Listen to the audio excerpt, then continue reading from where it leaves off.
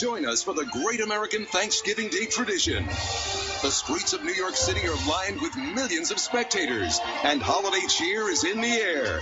A celebration filled with television and music's biggest stars, world-famous balloons, incredible marching bands, phenomenal floats, and Ron Ananian. We got an email this week from someone who said they were a former automotive engineer, and I don't want to talk to Ron on air because he tends to pick on engineers. And Tom said, listen, why don't you go on the air and talk to Ron? I'm not going to bite you. I'm not scary. I'm not going to hurt anybody. The Car Doctor. Instead of putting two T15 Torx bolts right next to each other, make one a T15 and make the other a T15 tamper-proof. So you need to change the socket so that you realize it's different. Welcome to the radio home of Ron Ananian, the Car Doctor. Since 1991, this is where car owners the world over turn to for their definitive opinion on automotive repair. If your mechanic's giving you a busy signal, pick up the phone and call in. The garage doors are open. But I am here to take your calls at 855-560-9900. And now, here's Ronnie.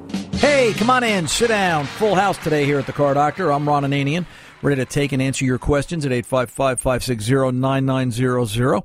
I am also online at cardoctorshow.com, streaming and podcasts there as well. We don't talk about that enough, actually, that you can go to cardoctorshow.com and stream this radio show live down at the button on the lower left side of the screen. And you can also take podcasts from TuneIn and iHeartRadio, subscribe there, actually, as well as iTunes. And just stay in touch with the Car Doctor and what's going on here on radio as we talk about your car and the problems and things that are going on. If you're new to this radio show, listen, here's the deal. I've been repairing cars for, well, let's see, longer than I haven't been repairing cars, 43 years. Started at the tender age of 16. And you do the math, you can see how old this old man has become. And this is really about you. I'm just going to sit up here for the next 2 hours and talk to you about your car and its problems and some of the things I see. And, yeah, I'm aware of most of what's going on out there because I try to keep my ear to the ground, but I try to talk to a lot of people, not just around me, around the shop, around the repair shop that I've run for the past, 30 plus years, whatever it is. 1978, I forget sometimes, do the math. It's just a matter of, it's really a matter of listening to everybody or trying to. I had an email this week from a listener in Cape Town, South Africa. We're going to talk about that this hour. We're going to talk about, or next hour, I'm not sure where. We're going to talk about the article in the Wall Street Journal, and I might do it right here and now because it's kind of on top of mind, about the fact that you are keeping your cars longer and why, and some of the impact and the effects that it's having on the economy. And they're thinking that the American automobile market has peaked at 17.5, almost 18 million units a year. And they're thinking that, well, it's probably not going to grow much more. And then we're going to talk about the fact there was someone on Fox, one of the local Fox channels this week, and he had written a book about economics, and he talked about the myth of the 3,000-mile oil change and what a bunch of nonsense it is. And, I'm going to open up that can of worms, and I'm going to go toe-to-toe because I just don't get it. I don't see what the fascination is with running oil longer than it needs to be because I'm one of those guys. And, we're going to have that conversation this hour, you and I. But we are here to take your calls. I am here to take your calls and answer your questions at 855-560-9900 because that's really what this show's about. If you're new to it and you've got a car problem and you want to know what's going on, keep in mind you can call that 855 number. And if we're not on the air, if you're doing this by podcast or stream, you can leave a message and we will call you back. We've made arrangements so that there's a 24/7 messaging service there, and you can call back and talk to me, and I won't bite, I promise. I'll be very gentle. This is all about fixing the car. That's all this is about. Article in the Wall Street Journal this week, and a listener sent it, and it's actually posted up on the Ron Ananian and the Car Doctor Facebook page. And I thought it was really kind of neat because it's taking what I've been thinking and saying, but it actually puts a couple of different lights on the subject as far as where the industry is going. My contention is, now I live in the Bergen bubble. I'm in Bergen County, New Jersey, and it's sort of an isolated area by the amount of wealth that's here. I will say it like that. I think Bergen County, New Jersey, Greenwich, Connecticut, and Beverly Hills are sort of all on the same level or platform, and there's probably a few other places out there, but there's a lot of money in this part of the country. And around here, I can literally tell somebody your car needs brakes and tires, and they will replace the car. Flat out. It's just the most amazing thing you ever saw. I mean, people will replace 6, 7-year-old Toyota Camrys because they need brakes and tires. They don't want to spend $1,500 to fix it. They'll go out and spend $35,000 and replace it. But yet, other places in the country, because I always say auto repair is a national phenomenon with regional consequences, that other places of the country that aren't so economically well off will fix that car. And that's what this article in the Wall Street Journal talked about, how people are more inclined to fix cars now rather than replace them. And it was interesting, if you find it online, and I'll see if I can post a link. Well, actually, we'll see if we can get a link up. No, it is actually up on Facebook. What am I saying? If you go down to the bottom of it, though, and read it, the comments from people made me feel good because they're talking about the things I've been saying about. And that's not, I don't mean to make that sound like it's self-serving, but my God, like people with common sense. They're changing the oil on a regular basis. They're driving the car to 300,000 miles. They're trying to get 500,000 miles out of it. They understand there's cost along the way. And it was interesting to note, too, that everyone that was commenting there, well, not everyone, it didn't say it that way, but some of the people that were commenting there referenced their trusted and reliable mechanic, somebody they've had a relationship with for umpteen years. And I said, wow, look at that. And that's the other part of this radio show, if you're a newbie, is that you really need to have a relationship with someone as far as the guy that's going to fix your car. We had a new customer walk in yesterday afternoon, and she was new. The repair shop on the other side of town, actually the next town over, had closed down, and he had started sending people. He says, yeah, go see Ron. Ron will take care of you. I'm going to move on. I'm going into a different line of work.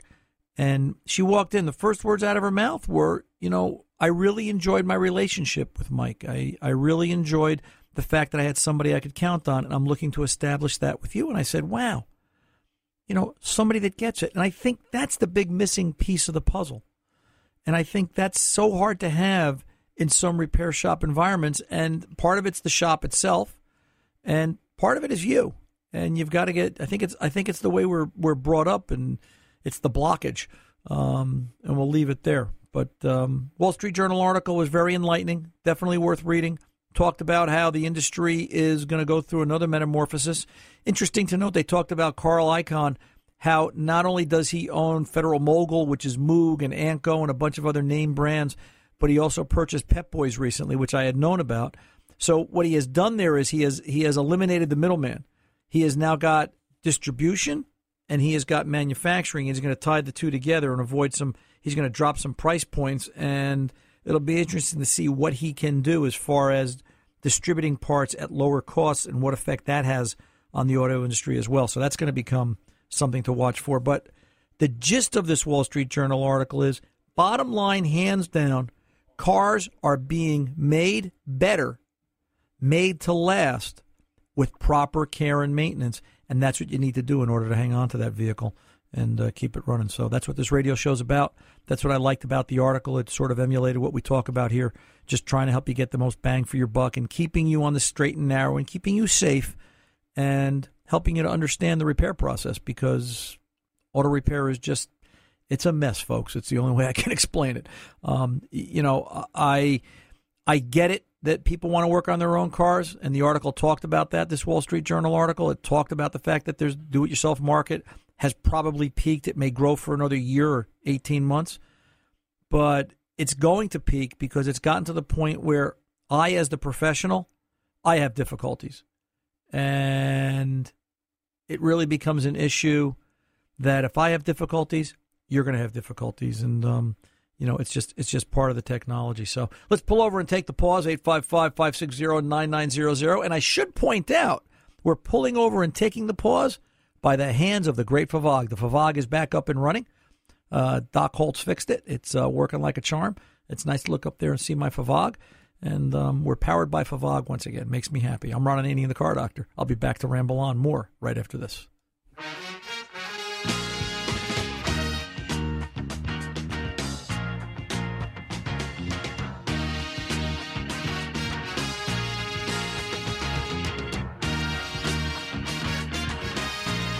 Hey, well, I'm a friendly stranger in the black sedan. Won't you hop inside my car?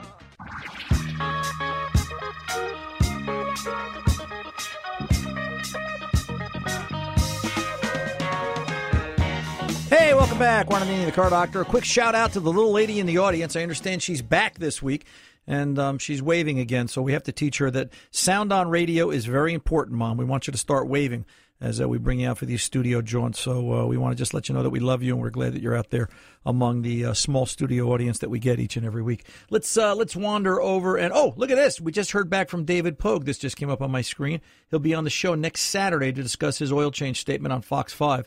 And he's looking forward to it. And we are too, and we appreciate his efforts to get back to us. David Pogue will be here with us next week, and we're going to talk about the 3,000-mile oil change myth and some of the things that he's got in his book as we talk about economics in the automobile. That'll be next Saturday here on the Car Doctor. But right now, let's get over to Jason in Columbus, Ohio. IS-250 Lexus and some problems with a little bit of a shake. Jason, you're on with the Car Doctor, sir. How can I help? Well, anyway, I got a 2008 IS-250 Lexus. Okay. I just when I got it, I noticed a little bit of shaking in the steering. So then I took it over to Wheel Medic in Columbus, had them straighten out 3 rims, and they sandblasted and powder coated them clear black. I told the guy what was going on. He said maybe the balance. He goes, I had a guy come in here. I balanced his tires, and the problem went away. Well, so I got it back, and it's a lot better, but I can still notice just a little bit. And then sometimes when I'll be driving, it happens where it'll do like a kind of a little bit of a violent shake, but not really bad. But like you have a flat, and I let off the accelerator. It goes away, and I ease into the accelerator. Well, my questions are, what speeds is the vibration happening, Jason? 55, 60? Low speed, high speed? I would say in around 55, 60, but sometimes it's real smooth, and it's not in there. It's not there every time. So exactly. So are you noticing it more on specific roads rather than speed conditions? You know, if you go on Road A and drive at 55, does it happen every time? Whereas if you go on Road B and drive at 55, it does not. Yeah, it doesn't happen every time. But is it road specific and speed specific, or is it just, you know, if you drive on the same road one day it happens, and the next day the same road, same speed, it doesn't? Or is it more likely that Yeah. Okay, so it's speed specific, mind of its own. It doesn't matter the road you're on. Exactly. All right. The next time it happens on that road that you're on at 55, 60, put the car in neutral. What happens? Never did that. Okay. I'd be curious to see what would happen once you take the load of the suspension and the drivetrain out of the equation. Just roll along at 55. You might have to do a little faster, maybe 58 miles an hour, just to see what does the vehicle do. Does that change the tone and the pitch of the vibration or the distortion, whatever you're experiencing? Now, let me ask you this. When the guy straightened the rims, did he say they were absolutely perfect, or is it a 98% repair? He said they were perfect. Okay. All right. And then just my next thing I would go down and look at is how much weight is on those rims. Okay. All right, because I'd be curious how much weight's on the rims. And, you know, I had a 2015 Chevy Silverado this week with 275, 55, 20-inch tires on it. And they were aftermarket wheels. And one wheel took almost 8 ounces of weight, and another wheel took about 4.5, almost 5 ounces of weight. Now, they were up front. They had hit a pipe in a ditch in the road. A customer acknowledged to me that since then he had a vibration. I put them to the rear of the vehicle, and I'm waiting back for a report to see after they were balanced what sort of effect that had. But I also left the caveat that even though they're balanced, there's only so much weight can do. There's only so much it can correct, and it may need to have rims replaced. And my point is, even straightening rims, unless they're dead perfect, may still need to be replaced, or you may have to go for, did they do a regular spin balance, or did they do a road force balance? He didn't exactly tell me. Okay. I just yeah. And I bet he lumped the price of the balance into the wheel repair, so you wouldn't know what you really paid for the balance separate from the repair, or do you? Well, see, he said if I would have took it there just to get the 3 rims straightened, it would have been $135.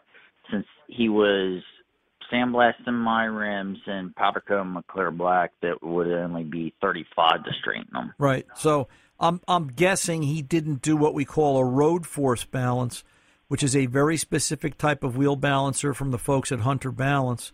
And what that does is that matches the high spots and the low spots of the rim and the tire, and the concentricity, in other words, the exact diameter, so that if this is a little oblong in this direction and that's a little oblong in that direction, it puts them so that the two high and the lows match up so that the wheel actually runs a correct true going down the road. It is the most accurate form of wheel balance on the market today, and depending upon the condition of the wheels and the tires, it may actually help and improve your situation. So that may be something you can look for too. So that's really 2 or 3 things. Number 1, does it change in neutral? Number 2, what sort of balance was done to it? And then just maybe a conversation with him. How good were the wheels? He's going to tell you they were perfect because he wants to get paid. But in reality, how good were the wheels? Are they dead nuts on the money? And that's really the technical term. And to me, in my mind, if those wheels are really true, take the tires off, spin them on the balancer, they shouldn't require any weight. If that's a good quality wheel does not require any weight or a minimum of weight. It may take a 1/4 ounce, tops a 1/2 ounce. But wheels in general, good wheels, don't really take any weight, if any at all. So that's a sign of the wheel itself. Well, I know there is, when I got the car, it actually has 2 different brand of tires on it. 2 types.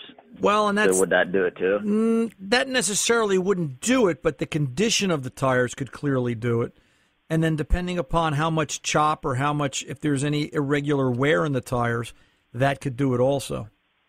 And then how much vibration are we talking about, Jason? Is this if you hold your hand on the steering wheel, is this going to jiggle your arm violently, or is this no. Is this a pimple on a flea's behind in terms of vibration? Yeah, pretty Right. much a pimple, Yeah. and yeah. Right. So you're kind of trying to pick fly poop out of pepper with boxing gloves on, and on something with used tires on bent rims that were straightened, and I get it. Let's not exceed the capability of the vehicle itself. But you can try those things, see if that matters. You can also take it back and ask them to rotate the tires. Does that have any effect on it? Moving the tires around, does that change anything? If it does, then you know clearly it's in the rims and tires. And then to make it better than what you've got, it would be a matter of replacing those rims and or tires, depending upon what combination you want to diagnose it down to. You can also play with tire pressure. I don't recommend it, but perhaps softening the tires up a little bit just to see what effect it might have on vibration as part of the diagnosis may help also. But always run the tires at regular pressure, normal spec pressure when you need to later on down the road. I'm Ron Ananian, the Car Doctor. I'll be back right after this.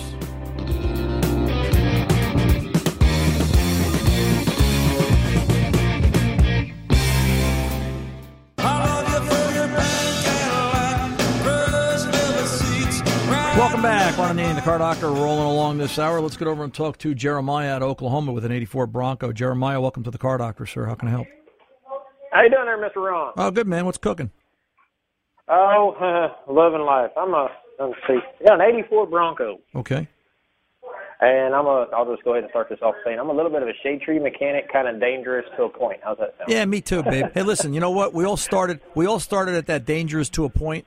And then you get to be old like me, and you've forgotten more than you remember. So it's just that's how you get on radio. So, but well, that's what I'm trying to do with this thing. This is my first motor that I'm attempting to do what I can do with it. I guess I'll put it that way. So 84, was that still a feedback carburetor? That's part of my question. But Yeah. yes, this one does have the feedback. Carter YFA. What a turd that thing was in plain English. Holy cow. That makes me feel good. Yeah, that was. Is the midsection loose from the bottom? That Well, see, here's the thing.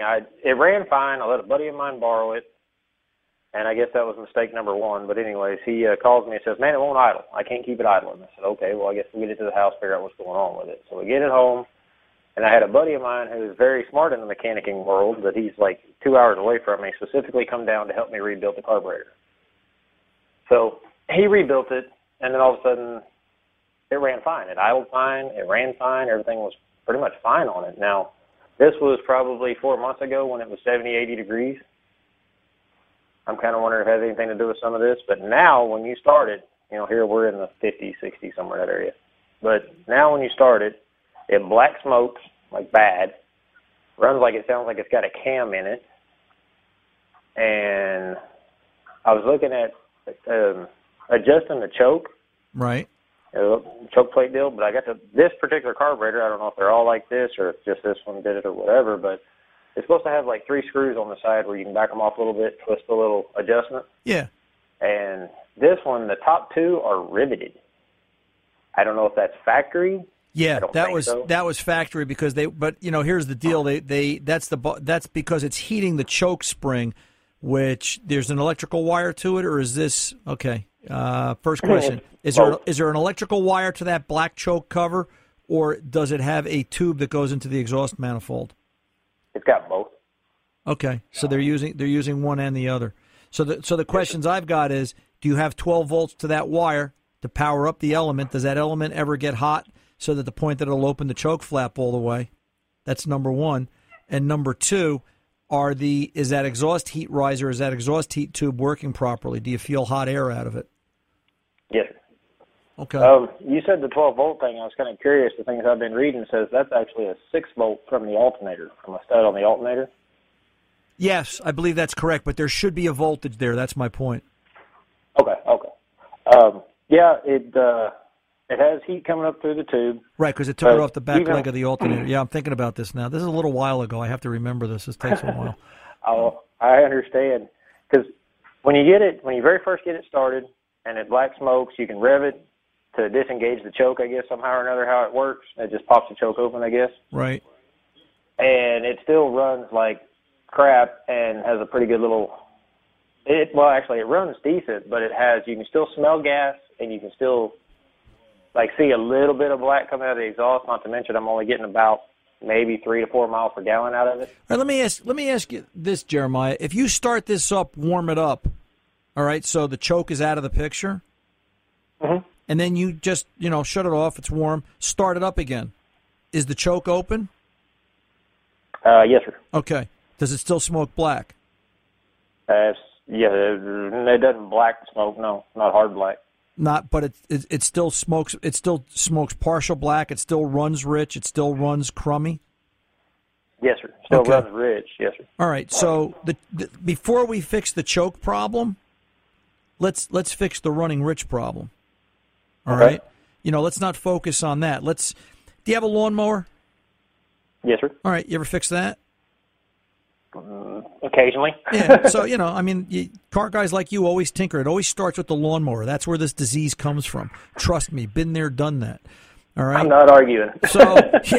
So, think about the lawnmower. If the lawnmower was running rich, would you would you look at the choke, or would you look at the carburetor, or where else other places it could draw fuel from? You'd look at the carburetor and other places it could draw fuel from, right? Yes, sir. So, bigger engine, just same basic thought process. So, let's just leave the choke wide open, get it warm. Is it running rich? There's a couple of lines connected to the float bowl on the top of the carb. There's a bowl vent and a couple other things for emission controls on this vehicle. Mm-hmm. Let's disconnect those. Let's just make it a basic carburetor with an engine. How does this thing run? All right. Could we have a bad vent solenoid that's drawing fuel from the wrong place? Could we have a charcoal canister that's saturated because of a bad vent solenoid? Could we have, I'm looking for fuel draw from somewhere else. All right? Okay. And I'm starting to think about that. Number one. Number two, when things are disconnected and it's just sitting there running, take the air cleaner lid off and look down the throat of the carburetor. Is it dripping fuel? If it's running at idle, is it dripping fuel? Like, could the float be too high? It doesn't seem to be dripping, no. Just when you gas on it, like, because they said something about check the accelerator pump. I did that. Okay. All right. Get out of the way. So when does it run rich is my question. All the time. It runs rich all the time, and you're basing that on what? When it sits at idle, you can smell it. You can smell the gas. And even people have said behind me, man, I think you're running a little rich. You can smell it, and you can see a little bit of like black smoke, I guess. Like, and the entire exhaust inside is coated in black. Okay. So my questions are, where's it drawing fuel from?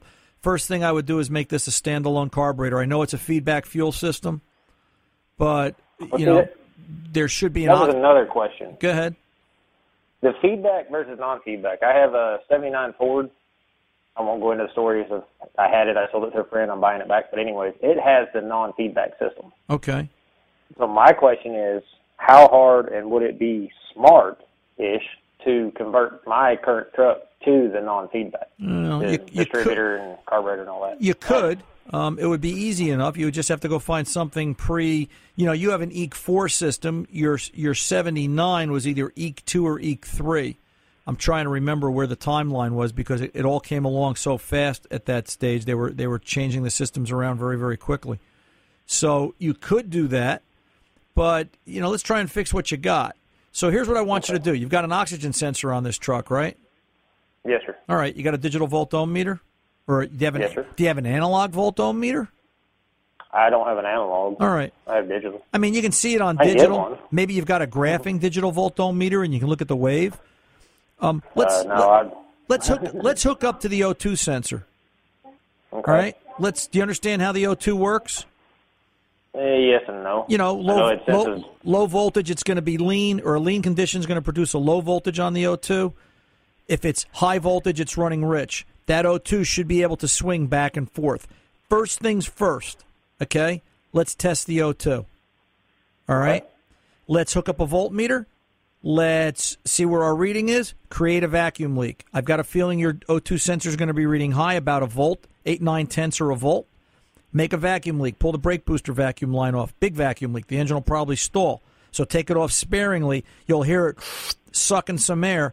That O2 sensor should drop like a stone. Does the O2 respond? If it does, that's good. Put it back together. That's done. We've tested it. We're happy. All right? Awesome. Okay. Then let's make sure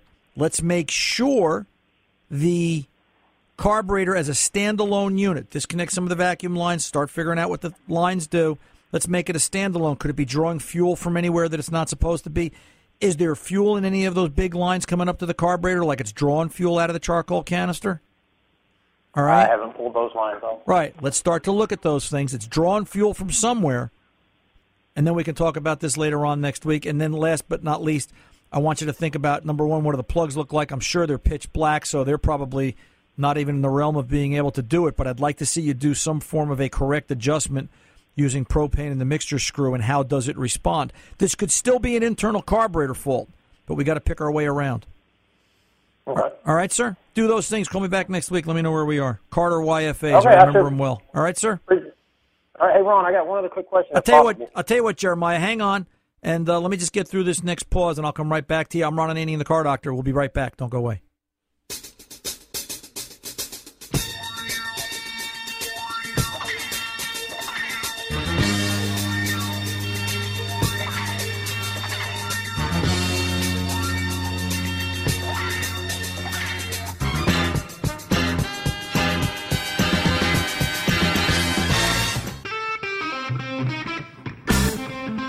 Welcome back. Ron Ananian, the Car Doctor, rolling along. Let's get back to Jeremiah in Oklahoma. Jeremiah, last question. Go ahead, hit it. Okay. The EECIV, there's a deal, like I don't have a check engine light on my truck, but there's some way to hook up a voltmeter and whatnot and plug in for the right, and watch the sweeps. Yes, sir. Yeah, and I've done that, and I got nothing. Okay. Well, so I did it with a voltmeter. Right. Do I have to use a... Yes, you need to use this. That's why I asked, do you have an analog voltmeter? I'm sorry. I used a test light. I didn't use a voltmeter. Yeah, I believe, if memory serves me correct, because I remember sitting in EEC4 class asking this exact same question, and that's what made me buy an analog voltmeter, a better one than I had. It needs to have 20 megohms impedance. I kind of remember this conversation, and, yeah, I believe you do. So You have to use them. yeah, now, the simple way, well, because think about it. If this thing's running rich, by now you should have set some rich running faults. Or do this. Right. Disconnect something. Disconnect the throttle position sensor and run the same self-test. It should come up with a code 23. But I believe you're going to have an analog voltmeter, and if it doesn't go into self-test, then that's a whole nother pile of diagnostics you got to go through, too. All right, well, I'll try that, and if it won't, I'll let you know. All right. Keep in mind, by the way, as long as we're talking about the TPS, you can test the throttle position sensor on that truck without having to go into self-test. I'm just thinking about things that'll make it run rich. A TPS out of range will make that vehicle run rich. You should see around 8/10 to a volt at base idle if everything is adjusted properly. If it's way over a volt, then that's part of the problem, too. Cool. All right, well, I'll check all this out, and I'll probably wind up hollering back at you next week, Ron. All right, man. I'll talk to you then. You have a good rest of the day. You too. Thank you very much. Take good care. You're very welcome. Let's go over to Bill, Charlotte, Virginia, and a 2013 Buick Verano. Bill, welcome to the Car Doctor, sir. Thank you, Ron. Yes, Happy belated Thanksgiving to you, your family, and your mom there. I appreciate that. Thanks, Bill. What's going on? Well, my original tires finally were getting a little bit low, and the traction was always horrible. The Continental tires that came on the car. So at 60,000 miles just this past week, I got them swapped out for some General Ultimax RT43s. Largely on your recommendation to look at Generals, and then I found out Consumer Reports gave the RT43 real good rating for snow and also on ice compared with the Continentals, which I was looking at, some better Continentals. Anyway, of course, I had the alignment done. Front-end alignment, I asked them to center it within the specs as you had recommended before, in which I'd always questioned why people weren't doing that. And then at the rear, they, of course, measured it, but they told me it was non-adjustable. The right-hand side was fine. Left-hand side, the toe end was at the extreme limit of the tolerance of the spec, and I believe it was towed in. They didn't. I came away with a receipt. I just discovered, but I don't have the printout with me. Right. So anyway, they were saying, well, we can't adjust it. We don't know if there's an aftermarket adjustable link. You'll need to take it to a body shop, and they'll have to put it on a frame straightening machine to correct this. So my question is this? They said, well, it would cause tire cupping, and Ron, I'll be honest with you, I don't recall. I certainly was not getting any tire bounce or anything that was noticeable within the car. Right. I don't believe the tires were cupping, and whatever that defect was had been there, I suspect, for a while, because I don't recall hitting anything anytime recently. So is it of a concern? And anyway, any recommendation or advice you can lend would be helpful. The first question I've got, Bill, or the first concern I've got is,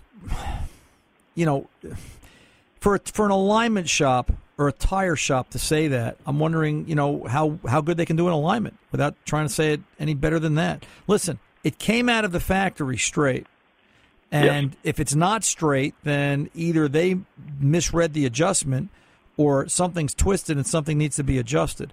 I see a lot of cars that don't have quote-unquote factory adjustable specs, and quite a few still have ways through the aftermarket where you can put in shims or modify something or change something within, and being safe, not doing a Rube Goldberg, that would allow for a correct alignment.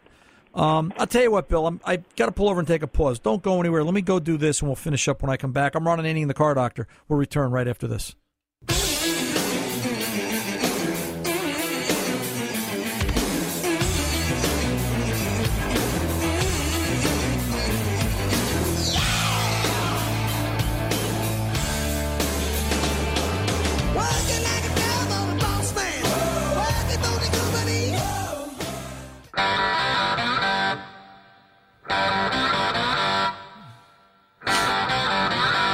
Hey, welcome back. Ron Ananian, the Car Doctor. Bill, you're still there. Bill? Yes. Yes, sir. Hey, listen, real quick, because I got 2 minutes. The clock's going to take me. Okay, go for it. Do you like bologna? Sure. Okay. Well, I think at $1.59 a pound, you're getting a heck of a sandwich. Because I was thinking about it. No, seriously. I mean, I know it's Thanksgiving. We're done with turkey. We'll move on. We'll move on to the bologna holiday. All right.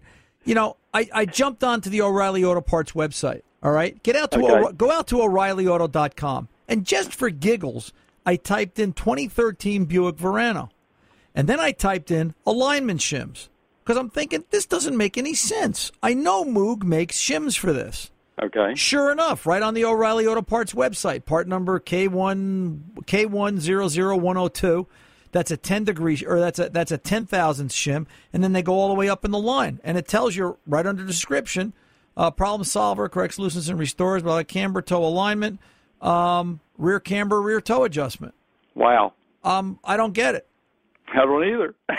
Well, and I can tell you what it is without being crude and insulting everybody, which I'm going to be. All right. I've come to the conclusion that, believe it or not, there are some hacks in this business. All right. And yes. There are guys that are just doing alignments, and whatever the machine tells them, that's it. That's where they stop, and they don't think outside the box. Yeah, that's all the right? case. And you know, you're telling me that GM manufactured that Buick Verano, and that's how it came out of the factory? I don't think so. You know, one of the greatest things my kids ever told me as a gift, they told me one day, my one daughter said to me, she goes, the one thing I love the most about you that I learned the best is you always taught me to think outside the box. If the car's broken, there's got to be a way to fix it. Think outside the box. Bill, get out to O'Reilly Auto and get out to O'ReillyAuto.com and you can check on it. But yeah, Moog does make alignment shims for that vehicle. No rear wheel alignment. Choose. I'm Ron Ananian, the Car Doctor. You know what? The mechanics aren't expensive. They are priceless. See ya.